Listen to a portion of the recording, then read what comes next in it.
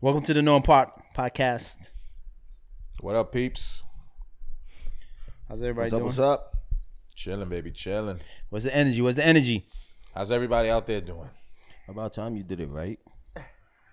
Come in, introduce the show. You just be freestyling sometimes, dog. Yo, I need some energy, man. We here. Mukelawi. I'm a little bouquet today. But we gotta go through it. Everybody good? Look at my man Chris Tim. Yo, you could eat some broccoli fried rice off them Tims, baby. Son, it's fall. Fall is here, baby. Fall, you gotta bring out the fall colors. You see the orange and the Them joints is crispy, the baby. Tims. It's fall, baby. But you know, I will rock slippers as long as I can. I'm a weirdo like that, I guess. Yeah. It's fall, baby. It's all Fall good. is here. We It's got all the fall good. colors on. It was fall. Yeah, let's pray for a mild winter. Fall is my favorite season. Is it? Why? I like fall because it's cool, 'Cause man. It's cool. That's one. And you can rock But sweaters. dog, you used to go back to school. I couldn't wait to go back to school. Really? Yeah, To show cause off all your trouble, gear. right? This guy used to cause trouble in the school. Nah, B. It's because, you finish, go to Reddings. You get all your gear. You couldn't wait. It wasn't for school. You think it was for learning? Come on, dog. It was never for learning. It's to show off all the new gear you got. To see who gonna kill it this year. You're lucky. I was in Catholic school. Yeah, man. So we show off who had the crispiest white shirt and tie. No, but Yeah. y'all And couldn't the tightest hem. Y'all couldn't do your The own hem had to be sneakers, though? sharp. No. Did we have sneakers? We can wear No, we sneakers. couldn't wear sneakers. Oh. That was illegal. It was a pretty standard dress code, uniform code.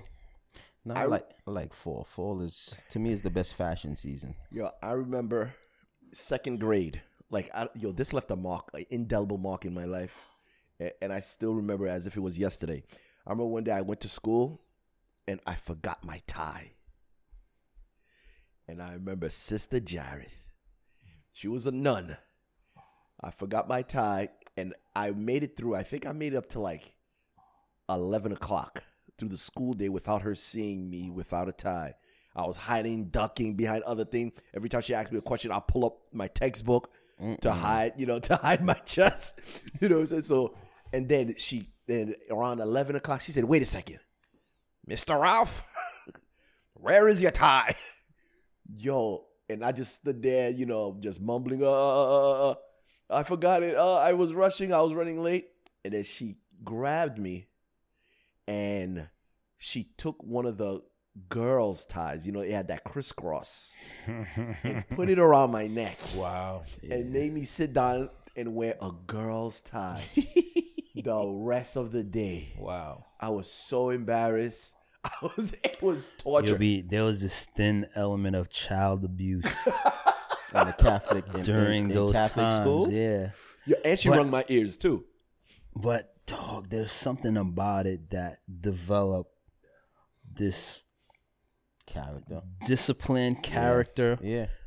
this respect for authority. Right. Right. You're not just gonna get away. Listen, embarrass me while I'm 6, 7 years old, Right. and instill these things in me.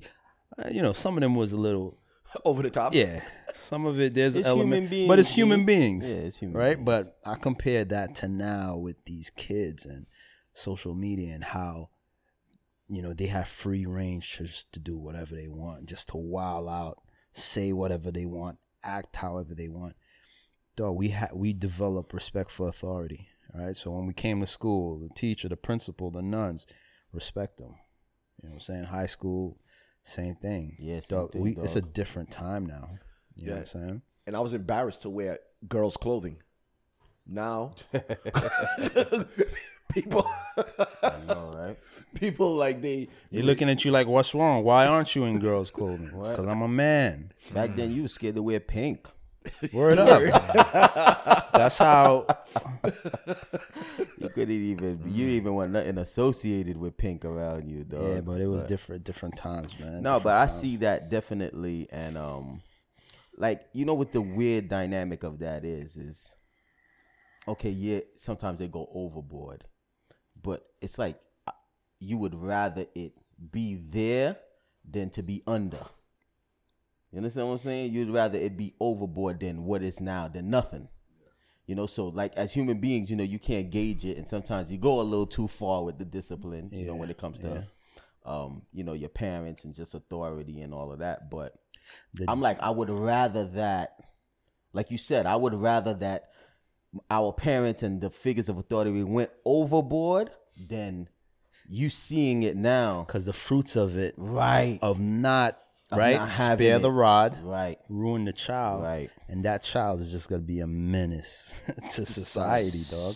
And we're seeing that in our society today, like young kids wilding out, young women wilding out, young men wilding out, because, dog, that ear ringing from sister whoever Right. probably, you Or the know, ruler. The ruler. kept me out of straighten prison. you up, Yeah, straighten you up Yeah. from, you know what I'm saying, just making a hard right, hard left. and how important it is, like you see it later on in your life when you get a job, Right. you know, or you at school, or you're just dealing with authority, period. Being comfortable with that. Right. The respect you have, just the respect you have, and to see how it preserves you. Right. It preserves your job. It preserves you when you get pulled over by the cop. I'm gonna 10 and 2. All right, Mr. Officer, I'm gonna speak correctly and everything because I want to preserve my life. Right. You know, so you're seeing how it preserves us. That authority, that law, having respect for it, it preserves you. Yes. You know, to have humility when you see the law, even though, like I said, it might have went overboard here and there, but it preserved your life. And you said that word humility, and that's what the thread of that, right? You know, and how you deal with figures of authority, a cop. Yeah. Let's say the cop is a jerk. Are you still able to be humble, respect that position, Right. and all right, whatever the case, yes sir, no sir, like you said, 10 and 2. All right, whatever, give me the ticket. Right. As opposed to wild out, and the outcome of that could be disastrous. Right. Yes. Right? So humility, a character of God that you're not going to understand if you're not a child of God. You don't get it. You got to look at it like, oh, yo, you punk. How you let him do that? Like, nah, dog, it's wisdom. That's right. Yeah. Wisdom. So I apply humility in this situation because that's wise. And rebellion is from Satan, dog. He's the first person who rebelled against authority. You know, he didn't want the authority of God. He wanted to put his throne above the You authority want to of burn God. it down. Word up. And Bricks through your window. and that, That's rebellion. Yeah, right? Against authority, against whatever system is set up. Right. Overthrow it. that's the spirit of Satan. yeah, and the scriptures revealed his heart because he wanted his throne above God's throne. Yep. Because so it was all about authority.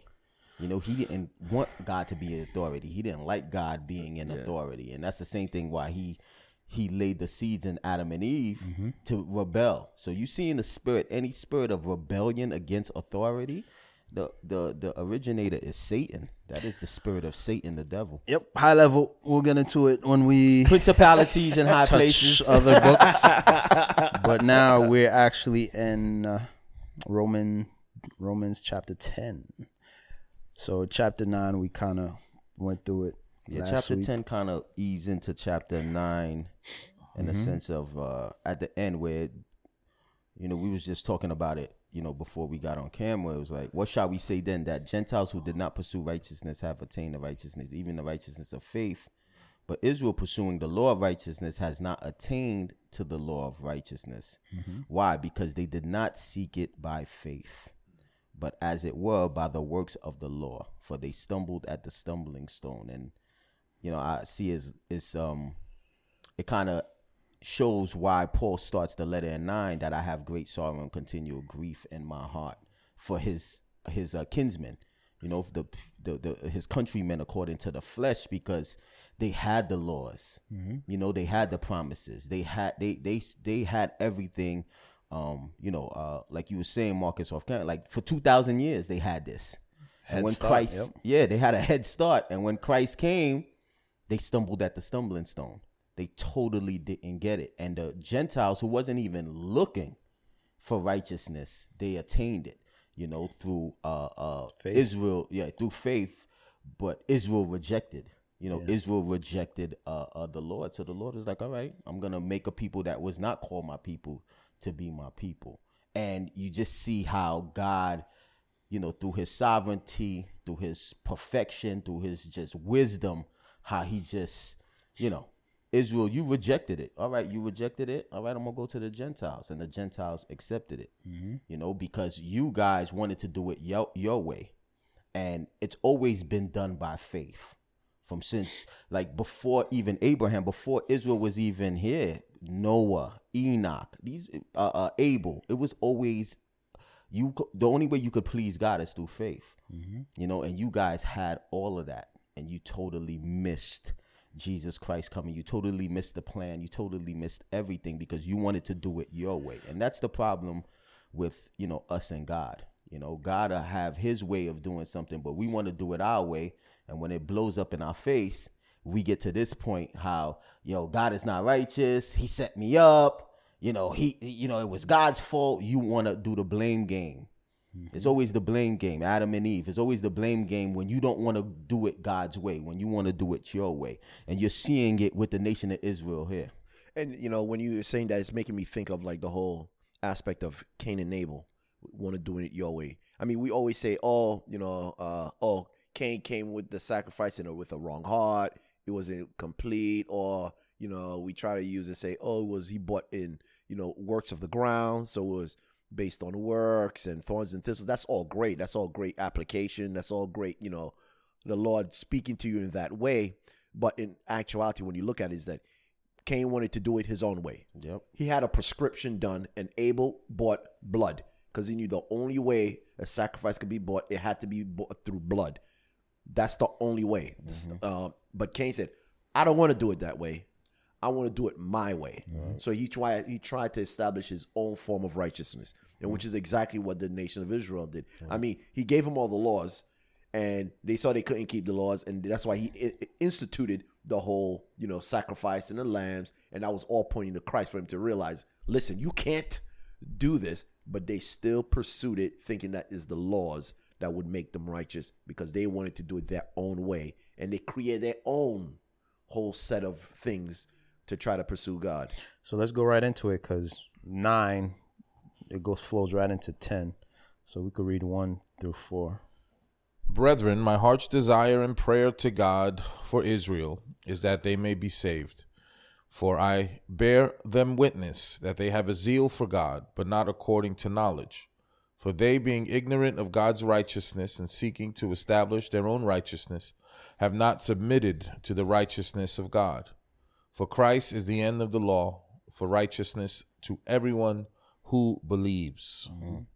So Paul, obviously, we could tell that, the people of Israel, the Jews, they didn't like Paul's message, right? They thought he was a traitor. What are you doing talking to the Jews? And Paul's pleading with them like, yo, guys, listen, and I'm telling you guys the truth, right? We saw that in 9, and like he has a desire and a love for his people, and he kind of restate that in this part, right? And he wants everybody to be saved. He wants all his kinsmen to be saved, right? Mm-hmm. But they have a zeal. So it's not to say that Israel was godless people and they was just doing whatever. No, they had a zeal for God. They had a desire to please God. They had the laws. They were following their laws. They were following their high holy days. They were following all these ceremonies and the rituals that was prescribed to them, right? But what was the problem with that? They had no knowledge. It wasn't based on truth. Yeah. It can't be just zeal. Yeah. If it's just zeal, you're going to cause more problems. Crazy. Yeah. Yo, that's no. It cannot be just zeal. Yo, B. Yeah. And you know why it also cannot be zeal? And it's because Paul had zeal. before he got saved, right? Paul had tremendous zeal, and we see his zeal being taught under Gamaliel. You know, he told you that he's the Jew of the Jews. I'm the Pharisee of all Pharisees. And his zeal in his upbringing and his teaching was to kill the church. That zeal brought him to persecute the church, and to kill, and to damage, destruction. So we saw what zeal did when it's not according to knowledge. And mind you, we would think that he was filled with knowledge because he knew the Old Testament, he knew the Torah, he knew the Tanakh extremely well, right? But he still was missing. So and in other translation, it says it wasn't according to truth. Right. So that knowledge, right, is like the truth of God, right? Yeah. One thing that jumps out to me in verse 1 is his heart's prayer. And as Christians, do we have a prayer that is a constant, continuous prayer? Not just waking up and praying, oh, Lord, thank you for this food, traveling mercies, but is there a prayer in your heart for someone to come to salvation, or just for something? And you see this with Paul. He was a man of prayer. Prayer is just extremely important, and it's one of the weapons that we as Christians don't use. And you see his prayer. He had a zeal for prayer. And I love to pray, but it's hard sometimes, guys. It really is hard to show up to prayer at church. But I just feel like as Christians, especially in the time that we're living, we have to have a prayer that's continuous, that's not just random. And obviously that was his heart for Israel, and he was constantly praying for them. And that zeal that we see here for God, sometimes it's sad to see these other religions, people standing by the train for 10 hours, holding a sign. What was it? Jehovah's Witness. You know what I mean? Like that zeal that they have, which is filled. There is no truth behind it. Yet to get some Christians to go out and hand out some tracts, it's like pulling teeth. And you're like, oh man, if we only had that zeal that these other people, there are other religions where they literally blow themselves up and put themselves on fire for their God. Right. Yet we can't even hit the streets or talk to our neighbor about God. Like, we need to check ourselves as Christians, because we're living in the last days, man. Mm-hmm. So they were, yo, that's fire on your chest. Nah, it's definitely true. Yeah, it's true. Like, yo, you can't even talk, and that convicts me, because sometimes, like, dog, I'm not even gonna talk or share. And you're right. You got people that'll headlong jump off a cliff. Yep. For that. So that's convicting, man. It's convicting. So they were ignorant of God's righteousness, right? Which we read in chapter 3. Right? But now the righteousness of God, apart from the law, is revealed, being witnessed by the law and the prophets, right? So the law and the prophets, it was always there that the righteousness of God was coming, and it was apart from the law. It wasn't a mystery that a savior was coming. It wasn't a mystery that the whole sacrificial institution that was set up was pointing at something. You know what I'm saying? That wasn't a mystery, but they were being ignorant of that as a nation corporally. And wanted to do it their way, right? So they were being ignorant of God's righteousness, and they wanted to establish their own righteousness. And through the time, they started adding more laws, right, more this, more that. Oh, just adding more amendments to the law of God, to the point where it got so burdensome. Right. You know what I'm saying? When you think about it, it's that going from historically, as they went through all the different captivities because of idolatry, because of them, breaking the Sabbath. And, we knew that was one of the reasons with the Babylonian, with the not keeping the Jubilee or whatever. So they had all these things that happened, right? From Babylon to Persian Medes to Greeks, Assyrians, to and especially after the Babylonian captivity, the Jews wanted to, they never wanted to go back into captivity again. And it was like, okay, we have to find a way for us to not fall into idolatry. we need to, put a system to prevent us from doing this, to make us keep these laws. So that's how come, they came with the Babylonian, the Talmud and all these other things to add to, like you're saying, adding on all these amendments on how I should keep the Sabbath. Okay, with the whole gnat, straining out a gnat, because, if a little gnat flies, it has blood, I got to choke at it to make sure I don't swallow the blood. I got to make sure that, I can't do this. I can't carry any weight 3 pounds, on the Sabbath. So they added, because they were so afraid of the captivity. So they had this tremendous zeal, but they started establishing all their own things, and they just forgot that it's always been about faith. And that's why they were going to captivity, because they didn't trust God. Mm-hmm. Yeah, and those are the two things. Those are the mixtures: the ignorance and the trying to do it yourself. Yeah, those are the things that blinded them, and it says that blinded them from having to submit to the righteousness of God. And when it comes to that zeal, that's what I see is always behind it. It's ignorance. It's not knowing. It's just knowledge, really not knowing. But also because of the depravity of man, there's always this self-righteousness that follows after it, that you want to do it your way. And that was his beef with Israel. It was like, yo, dog, y'all want to do it y'all way. That's your heart. That's the wickedness of man. So like when you see, let's say, cults that go overzealous and, like you were saying, knocking on the doors or standing on the corner with the fringes and screaming all day, it's out of ignorance, definitely, but it's also to seek your own righteousness, to do it your way. And again, I know y'all get tired of hearing it, but it goes back to Adam and Eve. As soon as they sinned, what did they do? They went and got fig leaves. They didn't run to God. Right. Mm-hmm. The first thing they try to do is seek their own righteousness. Yo, let me cover myself up. And that's just what happens, in where we're at as human beings, the results of sin.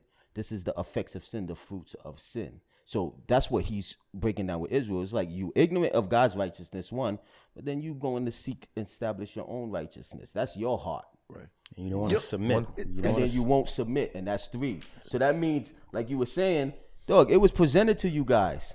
But what happens is when you're ignorant, you go seek your own righteousness. Now you're self-righteous, and then when the truth comes, now it's a war. Now you're fighting because you feel righteous and you did it yourself. So now when God come and implement his way, that's the same thing that happened with Cain and Abel. You understand what I'm saying? When God came to him and was like, what's wrong with you? Dog, you want to do things your way. That's why your countenance is falling. So don't you know if you submit? So that's rooted in pride, right? Exactly. And I like here, it makes me think where it talks about that they haven't submitted to the righteousness of God. As an individual, as a Christian, have you submitted to the righteousness of God, where the way that you think, like we're talking about his sovereignty. God does whatever he wants, and you have to understand that it's because he's righteous and he's just. So if you're going through something in your life, trust that God is righteous and he is just, and it's for a reason that you're going through that, and submit yourself to his righteousness. Yep. So for Christ is the end of the law for righteousness to everyone who believes. What does that mean? I think that's everything we were talking about in 6, weren't we? I think about. Go ahead. No, I was just saying, for Christ is done in the law, because the purpose of the law is to bring you to Jesus. Because it shows you that the law shows you that you're a filthy sinner. Your desires are corrupt. Your will is messed up. Your mind, you're dead, and you can't do anything to help yourself. And the only thing you could do when you look at that law, you see yourself in the mirror that you are a filthy sinner in need of a savior. And then that will point you to Jesus. That, oh, Jesus, I need you to save me and deliver me from this body of death, because I can't do anything. I cannot think straight. I cannot act right. And I don't walk properly. So I need you to deliver me from this state. And Christ also fulfilled the law through his life. Right. Yes. And his life was right? He was resurrected from the dead, which is the proof that his sacrifice was accepted, and he live the perfect life and fulfill this law, because that's what the law required, right? Yes. Perfection, Right. right? So he goes into it in verse 5. For Moses writes about the righteousness which is of the law. The man who does those things shall live by them, right? So, and I think we spoke about this before. Listen, if you're able to keep the law perfectly, then you'll be justified. Yep. You'll be justified in before God. But you got to keep the law perfectly. But there's a problem in that, because the law was given to imperfect people already. Though you was already in sin, you already fell short when the law was presented to the children of Israel. So like you can't. How do you go back? You can't. You're starting behind the 8 ball. That was the whole point, right? Like Ralph said, the law wasn't meant to make you righteous. It was meant to reveal that you are a sinner. It was meant to judge those that transgress the law.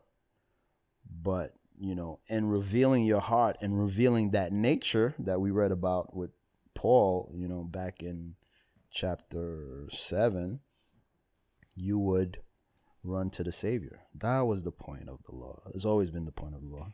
And it's interesting when you speak to like for Hebrew Israelites or some Jehovah Witness, and you ask them these things, and they tell you, I keep the law. I don't break the law. Like, are you kidding me? Are you serious? Do you really? You've never lied. Yeah. You've never lusted. Like it's just simple things. They really think that they keep the law because they keep judging themselves amongst. Because it's them establishing their own righteousness, bro. Right. That's your righteousness, and it's just not those the religious, is the moralists. The moralists, yep. Or the same person, they have their own standard of righteousness, and to them they're right. Like you said, I've never murdered nobody, I never did this, I never did that. Well, I'm righteous, and that's you again establishing your own righteousness because you're ignorant of the righteousness of God. All right, so 6. You want to read from 6 or from 5 to? We read 13 to 8. 5 to 8. Yeah. For Moses writes about the righteousness which is of the law. The man who does those things shall live by them. But the righteousness of faith speaks in this way: do not say in your heart, who will ascend into heaven? That is, to bring Christ down from above. Or who will descend into the abyss? That is, to bring Christ up from the dead. But what does it say? The word is near you, in your mouth and in your heart. That is the word of faith which we preach. Mm-hmm. So, what do you guys think about that section?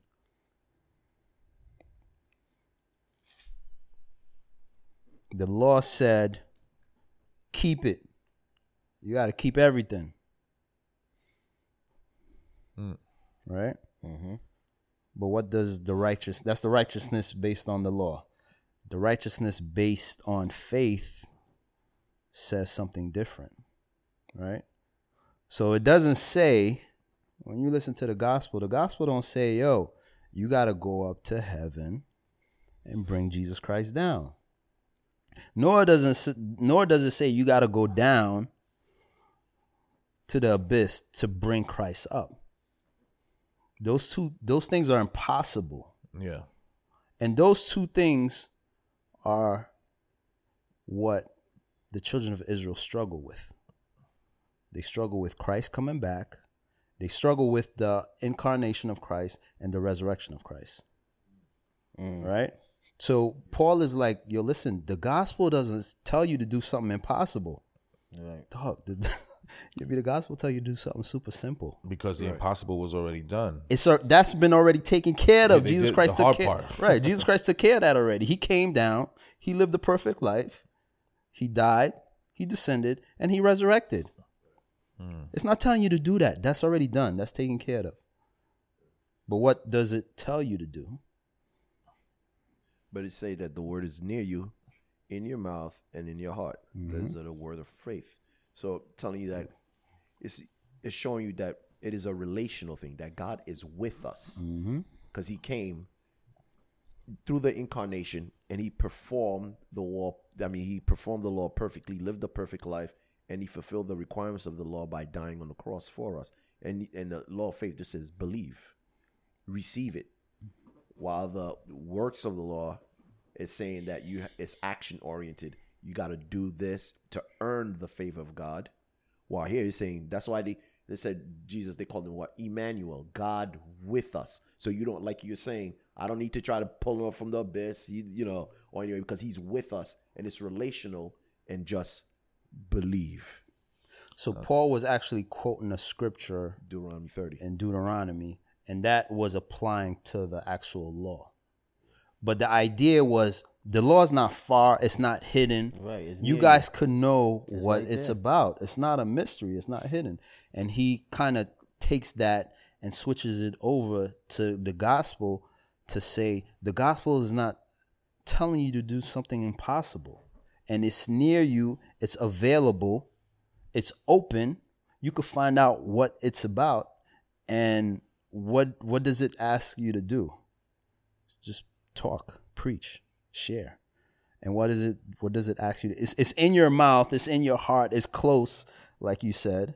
And what's the what fruits does it produce? So what happens when you have this? It just tells you to share it, right? And when you reread 9, I guess we could read the rest of it. When you Yeah, go to but 9 just- to 13. I just love how it says it's near you. Mm-hmm. You know what I mean? And if you're not a believer, and you like the Holy Spirit is calling you, and it's not far away. It's not inaccessible. It's accessible, and it's relatively simple. You know what I mean? The gospel is easy. It's simple. It's not impossible, and it's right there, and it's waiting for you. Just grab hold of it, confess it with your mouth, believe it in your heart that Jesus Christ is Lord of all, and you will be saved, man. I just love how it says it's near you. It's not far. Mm-hmm. You said 9? Yeah, To what? 13. That if you confess with your mouth the Lord Jesus and believe in your heart that God has raised him from the dead, you will be saved. For with the heart one believes unto righteousness, and with the mouth confession is made unto salvation. For the scripture says, whoever believes in him will not be put to shame.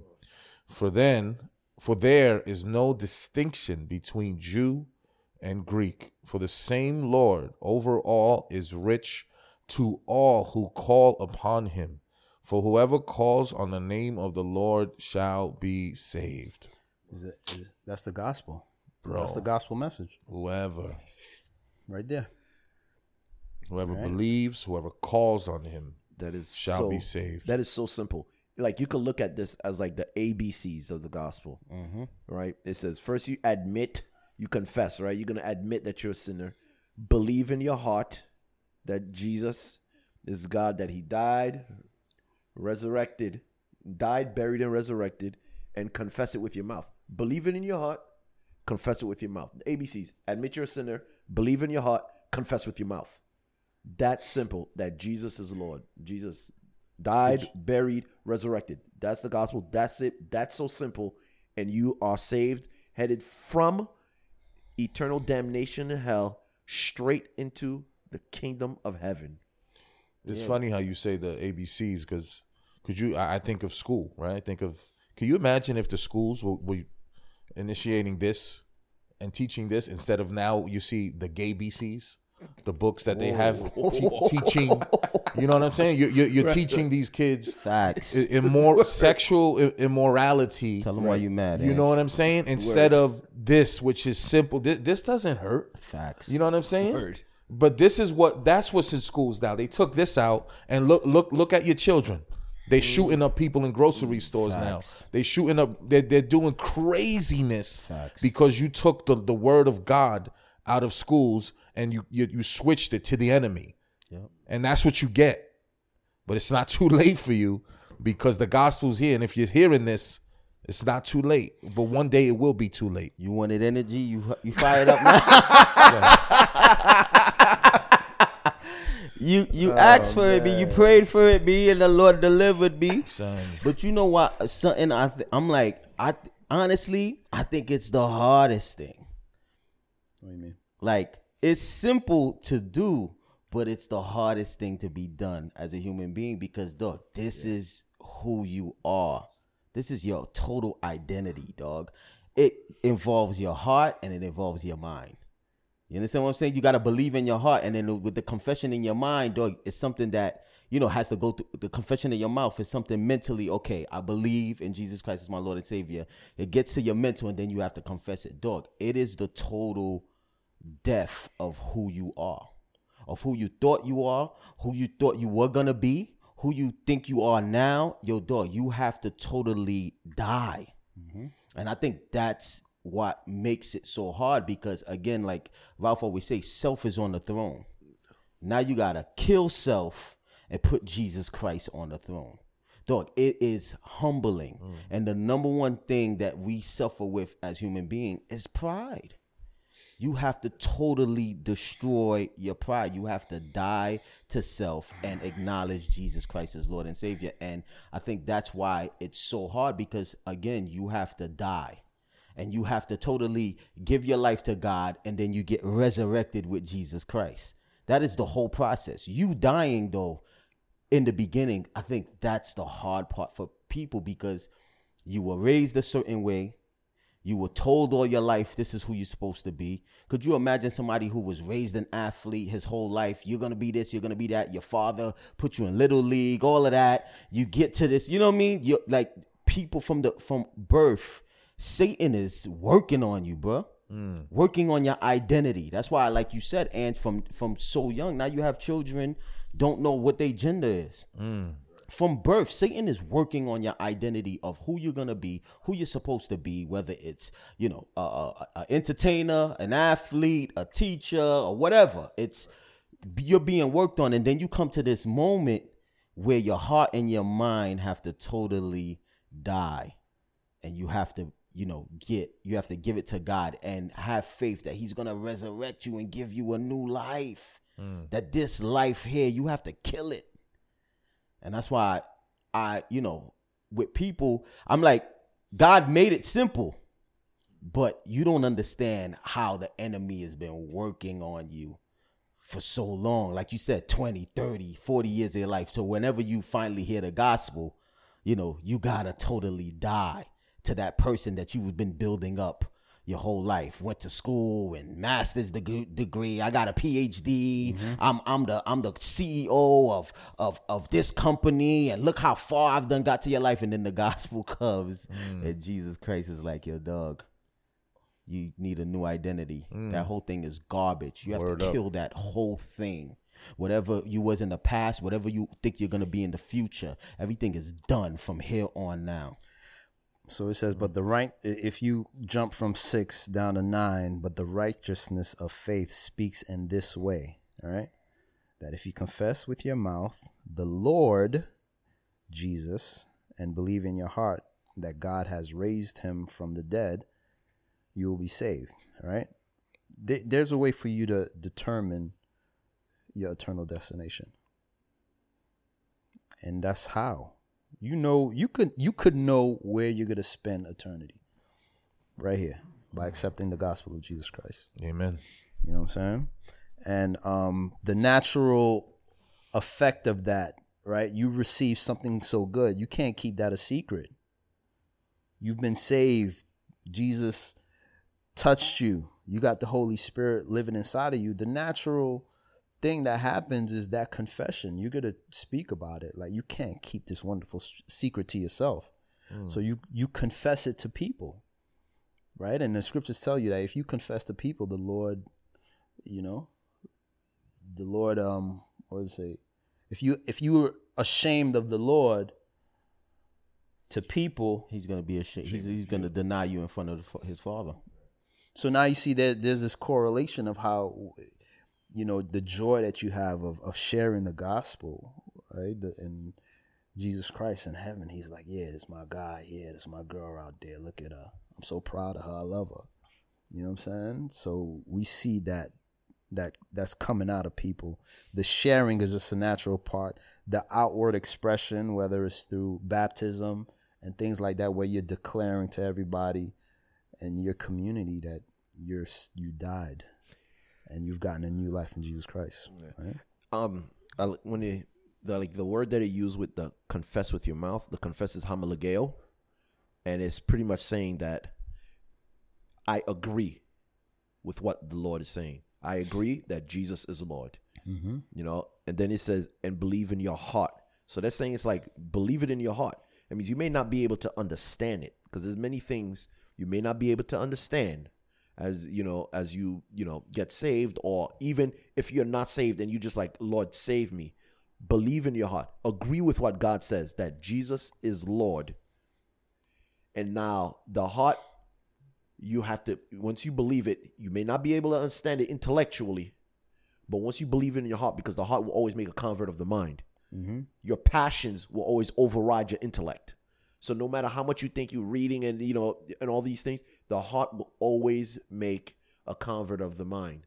So that's how come he says, believe in your heart. So it has to be like when Mike is saying, like, it's a total disruption of your being for you to die to self and say, and believe in God is now the Lord of your life. Mm-hmm.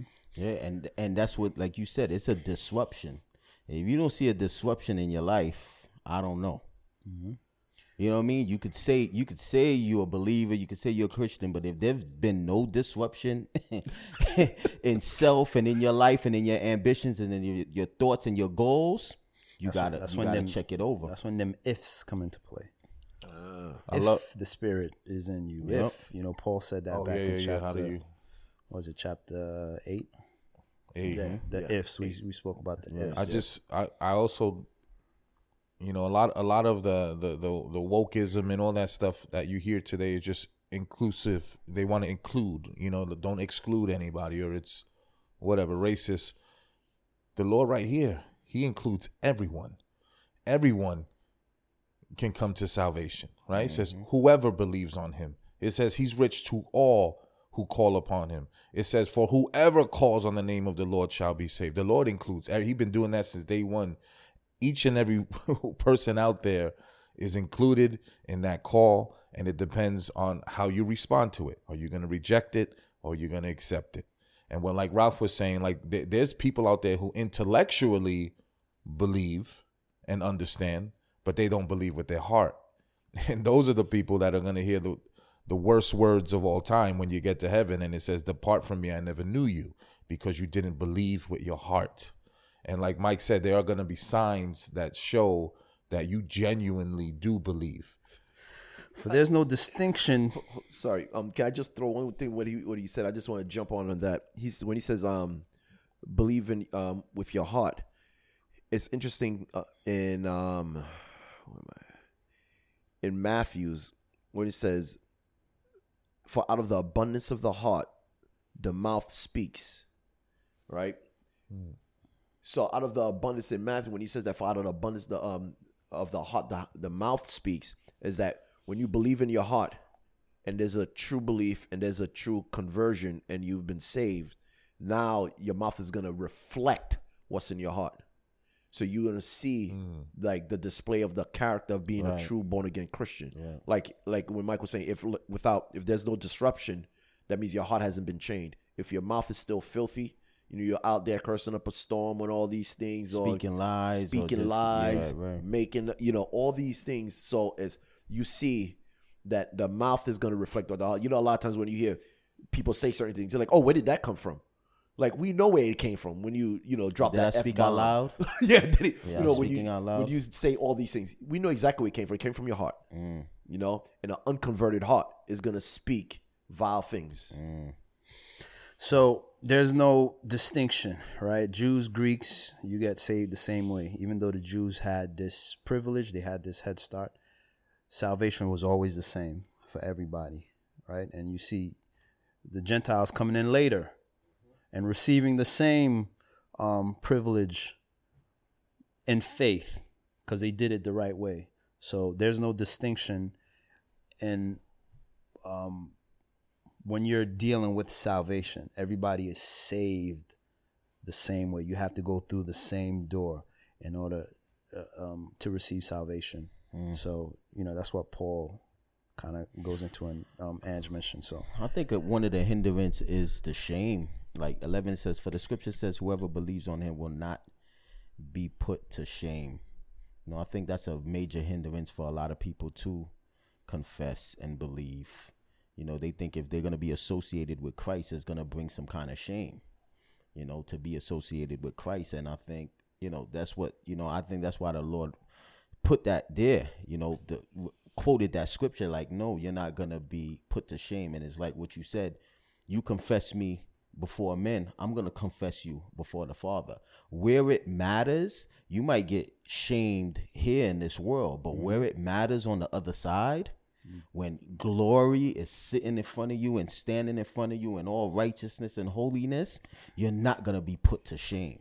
So I think that's what people don't have an understanding of. Like, yeah, over here, they're going to shame you here. But over there where it matters, you won't be put to shame. I like that you bring up the shame, because when you think about it, like, especially in the whole context that Paul is speaking to the nation of Israel, speaking Jesus, and this is now Romans chapter 10 is dealing with present day Israel, present day Jews, and he's saying that you're not going to put to shame because the name of Jesus was very shameful. Right. Like, and according to the Talmud, they said that Jesus came to turn over the Mosaic law. He was going against the law, that he was an apostate rabbi. So that's in the Jewish books. That's in the time, because they believe in Jesus. They know he's real, right, but they just believe that he was an apostate rabbi that came to start a new religion going against Moses. So it's a shame for them to say Jesus, to accept Jesus. They don't want to be associated. Like, we all know John, when he got saved and he's half Jewish, his family made Shiva for him. He straight up, they had a funeral for him. So a lot of Jews, like, when they get saved, it's like the family disowned them, have a funeral for them, kick them out, don't want nothing, because you've changing the history of our forefathers. We believe in Moses, and now you're following this apostate rabbi. They get kicked out. They're chastised. They're thrown out of their neighborhoods. All sorts of things happen to them. They are persecuted. Right on Flatbush, they have that little Jewish thing. It's like it's right on the corner of, I think it's J or K and Flatbush. And I went there to speak to them, and they was like, "Oh yeah, we're Christians, but they have all the things like Jewish, like the Torah, like the Star of David, all these." And I was speaking to him. He's like, "No, this is kind of like a refuge for when Jews accept Jesus." So they have apartments up there, and they go in because it's like, majority of Jews, when they get saved, they get kicked out of their homes. So they set up this whole thing so like they could come here as a refuge, and they could live there until they get back on their feet and get back into society. Wow. Because how the family and the community chastised them and ostracized them. So it's a shame for them. So it's very hard for these Jews because of this. That's what the writer of Hebrew was dealing with. Right. Exactly that. Yeah. Right. The persecution that they were going through. So it wasn't easy for the Jewish communities that were accepting Jesus Christ. Pretty much their life was over. What I'm saying? All the things that they had, they were disowned, just like you said. All right, so let's read on verse 14. Let's go, 14 to 15, yeah. How then shall they call on him in whom they have not believed? And how shall they believe in him of whom they have not heard? And how shall they hear without a preacher? And how shall they preach unless they are sent? As it is written, how beautiful are the feet of those who preach the gospel of peace, who bring glad tidings of good things. What are your thoughts? There's people out there that have never heard the gospel, so it's telling us, how are they supposed to respond if they don't hear the gospel? And as a Christian, the Lord tells us, right? What's the great, commandment for us is to go and make disciples of all men. So it's our job as Christians to get the gospel out there. It's not the job of just your pastor or just your leaders. It's your job too. And I believe there's a ridiculous number of less than 5% of Christians actually share their faith. So according to this, you got ugly feet because you're not, sharing the gospel, right? It says, how beautiful are the feet of those who preach the gospel of peace. So if you out there, like Ralph got some nice looking feet. Wow. You know what I'm saying? Like spiritually, not physically, but spiritually I'm talking about. You know what I'm His saying? feet Because is Ralph jacked be up out from there here. preaching the gospel. Word up. You know what I'm saying? So that's what it's saying here. It's your duty. You can't just sit on the sofa and receive or go to church every Sunday and just be fed. Go out there and get to work, man. And you just gotta open your mouth, B. That's it. I think again, one of the things that block is you feel like you gotta be eloquent. You feel like you gotta be a scholar. You feel like, no, bro. It says preach the gospel of peace. All you gotta do is share the gospel. Yep. You know the gospel, like it was just told to you in 9 and 10 and 11. Like, bro, you know the gospel. Just share the gospel. Just open your mouth, and I think it takes a level of faith. It's like what the scripture says. The Holy Spirit is gonna bring into remembrance. The Holy Spirit, he's your helper. He's your guide. He's gonna help you through it. But you gotta take that step of faith and just open your mouth. But that's how. Over here is just saying that's how people believe. They're gonna believe through hearing, but the only way they could believe through hearing is if somebody go out there and preach Word it. up. And this is the process. Somebody has to share the gospel, and through sharing the gospel, somebody's gonna believe, and then they're gonna get saved. That is the process. That's what Paul is saying here. And why this is so important, I love that he says that, is that some people, like I talk to, and they say that, I just live it out, and they watch my life, and and then they're gonna come to know Jesus. No, I think it's both. It has to be, your life has to speak for itself, because it tells you that we are a living epistle, right? Read in by all men, right?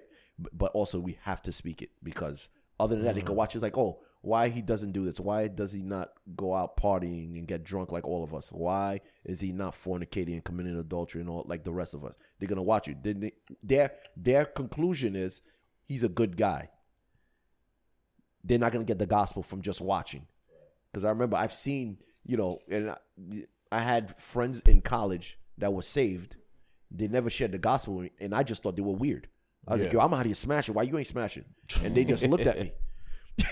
And I had no idea. Wow. And it's not until I got saved and I started calling all my friends like, yo, I found Jesus. It's like, oh yeah, I was saved like back. I was like, yo, dude, I could have died and went to hell. Wow.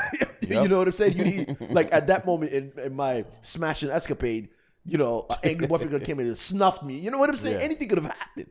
But the whole thing is that I just thought they were weird. Right. Like, why don't you do what I do? Why you not doing, getting drunk and partying out, and wilding out? Right. It just looks weird. But once you speak it, then it makes sense. Because actually at my job just recently, one of the texts just came to me. She's like, yo, what is wrong with you? Why are you always so happy? And you like, there's mad chaos, there's a whole bunch of patience, and and we just add stuff on you, and you're like, okay. And it's like, why is that? And I looked at her straight in the eyeball, and I said, Jesus. Right. Jesus saved my life, and that's the joy that I have. Amen. And this is the joy of the Lord. And she just looked at me. I was like, that's right. He saved me. Amen. And that was it. And I walked away, and she just kept on looking. Now, and it's stirring in her mind now. Definitely.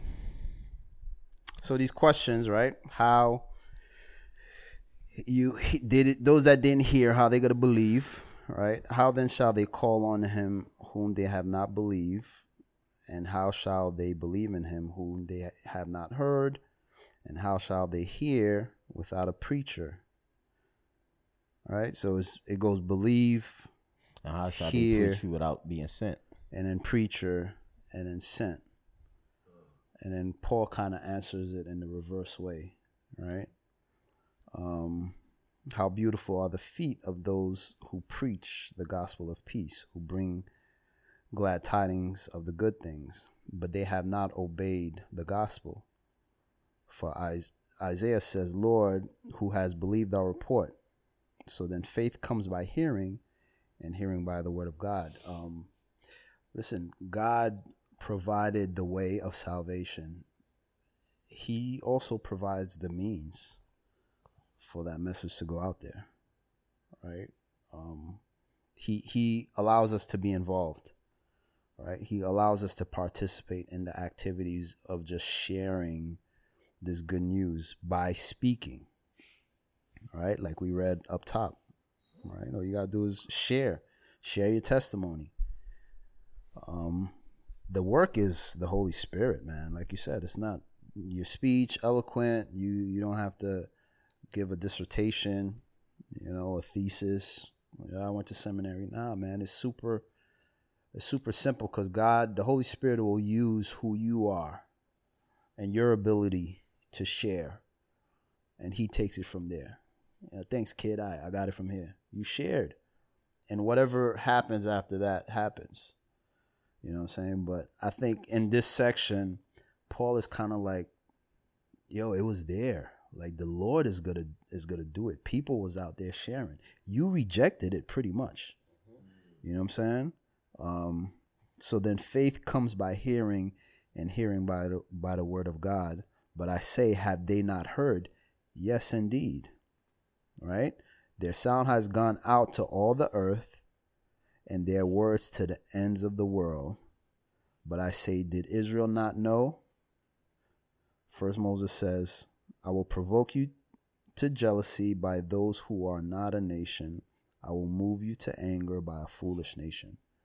But Isaiah is very bold and says, I was found by those who did not seek me. I was made manifest to those who did not ask for me. But to Israel, he says, all day long I have stretched out my hands to a disobedient and contrary people. Israel pretty much rejected God, rejected God's righteousness, rejected his way to righteousness. And it was there. It was always there, right? It was always there. And even with the Gentiles being ushered in, the Lord is using the Gentiles to provoke Israel in order to see this salvation, in order to see that, no, it has to be in faith, not based on what you set up. You know what I'm saying? So, when I read this section, pretty much all those questions are answered, but you rejected it.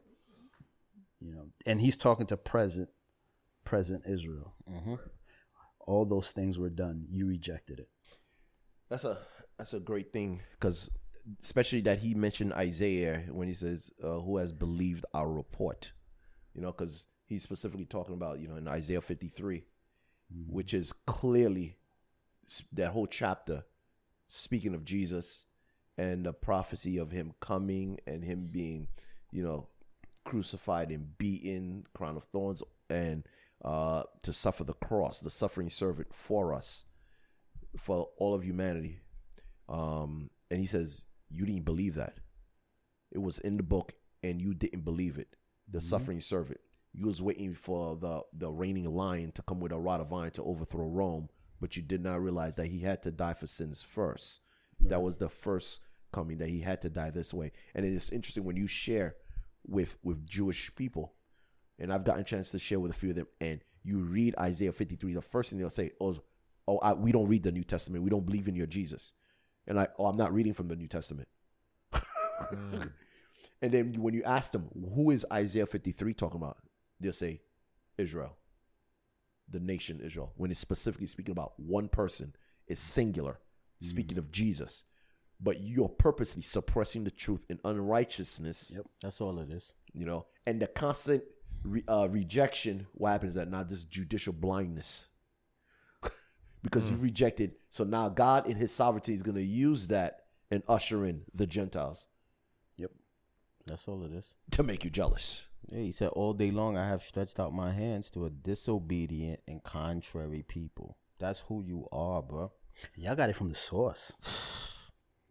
That's who you are, B. He was your cousin. Word up. He was right amongst you. He came from your nation. He came from, from your people.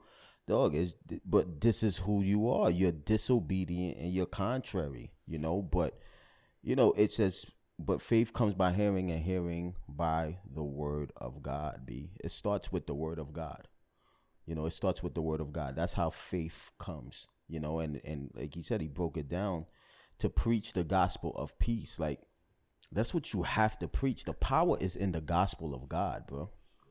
You could sit there all day, and talk about how it is to be a Christian and, how your life is and the fruits and the blessings. You can talk about that, and, there's nothing wrong with that. But the power of salvation comes from the gospel.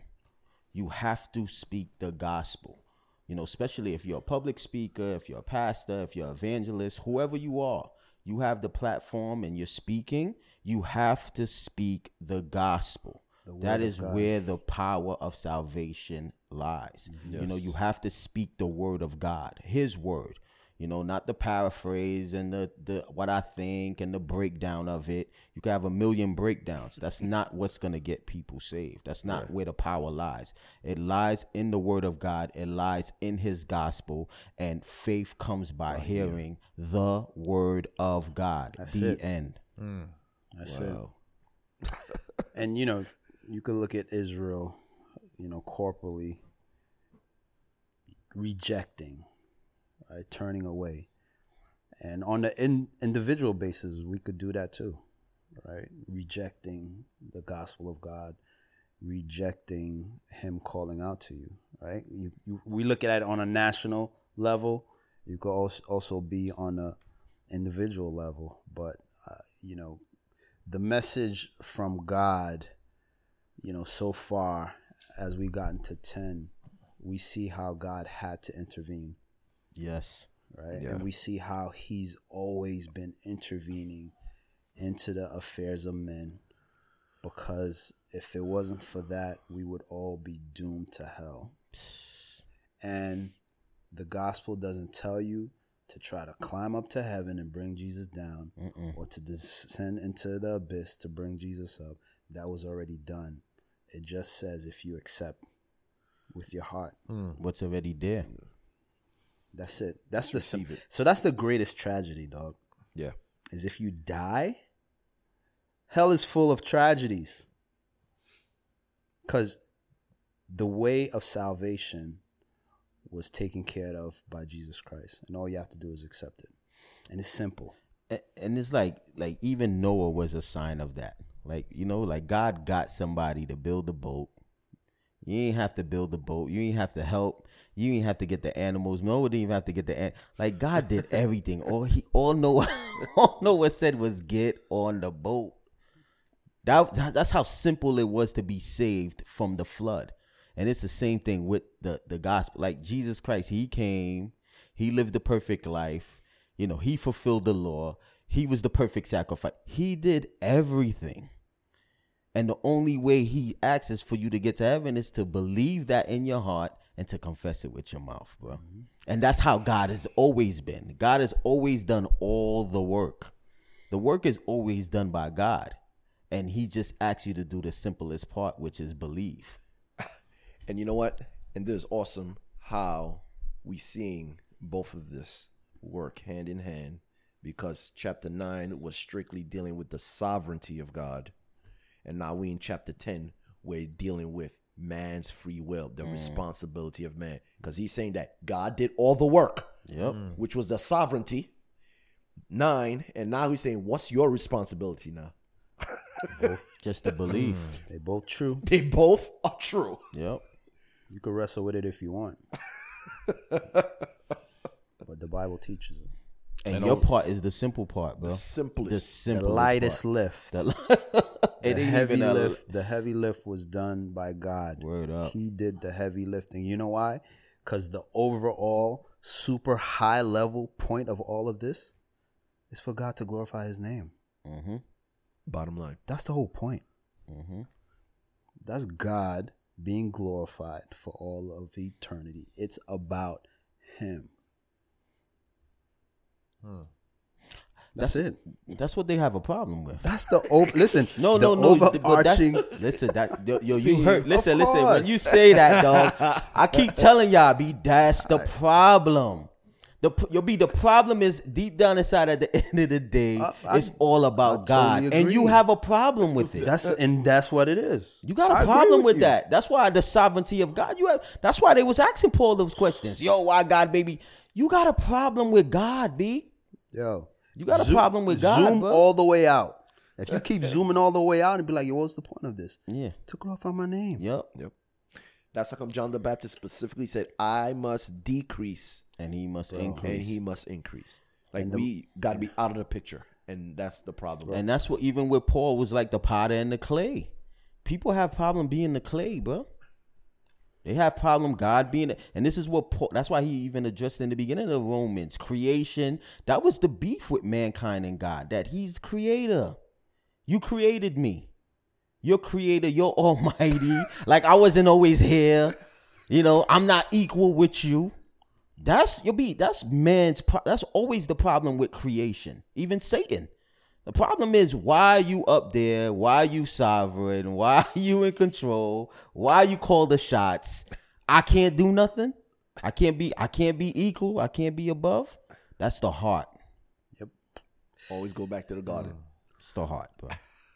All right, man. Let's wrap it up. Faith comes by hearing, hearing by the word of God. So, like Ant said, go out there, preach the gospel. Bring good tidings. It's like what Paul said, you know, how beautiful is the feet. That's how God sees your feet when you're running to share his gospel. You know, that's how he sees you. He sees you like, look how beautiful my child is, you know, running like a little kid just to preach my gospel. So, you know, if you have the gospel of God, you saved, go out there and preach it. If you've never heard, the gospel, you know, again, just when you do hear it, you know, receive it. And it's as simple as we went over. You know, you just have to confess that Jesus Christ is your Lord and Savior. You know, you have to believe that he came, that he lived the perfect life. He was the perfect sacrifice, that he died and he resurrected, and it was satisfied. It satisfied God, you know, on your behalf. And you accept that on your behalf. You are made righteous. That is the righteousness of God. So you have to believe that to be saved. And it's that simple. You believe it in your heart. You confess it with your mouth. And like the scripture says, it says you will be saved. It's guaranteed. It's a surety. And nobody's ever going to take that away from you. So, Amen. Lord, we just come before you, Lord, and we just, we thank you for your word. Lord, we thank you that your word came to us, Lord. We thank you that you came to us and that you revealed yourself to us out of your love, out of your mercy, out of your sovereignty. Lord, you did all of that, Lord, and we just thank you again for your sacrifice. Lord, we can't ever repay you for it, Lord. So if anybody's hearing this, Lord, we just pray that today be the day of salvation for them. Lord, that today they accept you as their Lord and Savior. Lord, if they've listened to this podcast, they listened to this episode, Lord, they've heard the gospel, Lord, but like your word says, Lord, they have to believe it in their heart and they have to confess it with their mouth, Lord, and they will be saved, Lord. So we're praying that they take that step of faith today. In the name of your son, Jesus, we pray. Amen. Amen.